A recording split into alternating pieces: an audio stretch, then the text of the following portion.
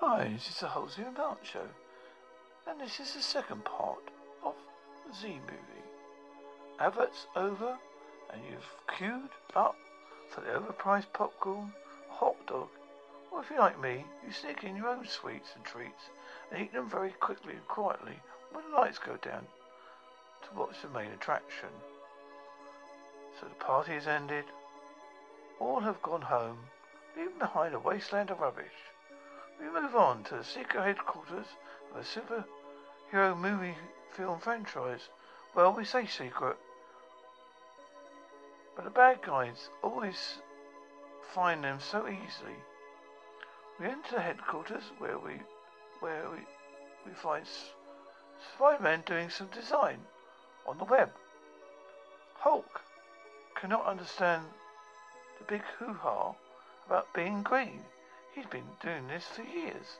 Captain America is debating with Uncle Sam if Trump is really trumpeting the true nature of their beloved country.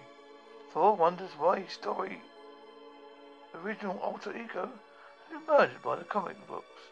Original story in the comic, Thor was summoned by a man with a cane who discovered Thor's hammer in a cave.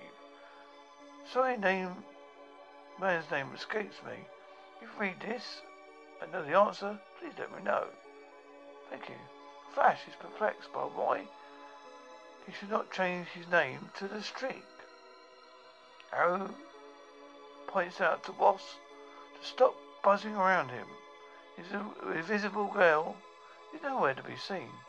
Thing debating why they were given such a crap name.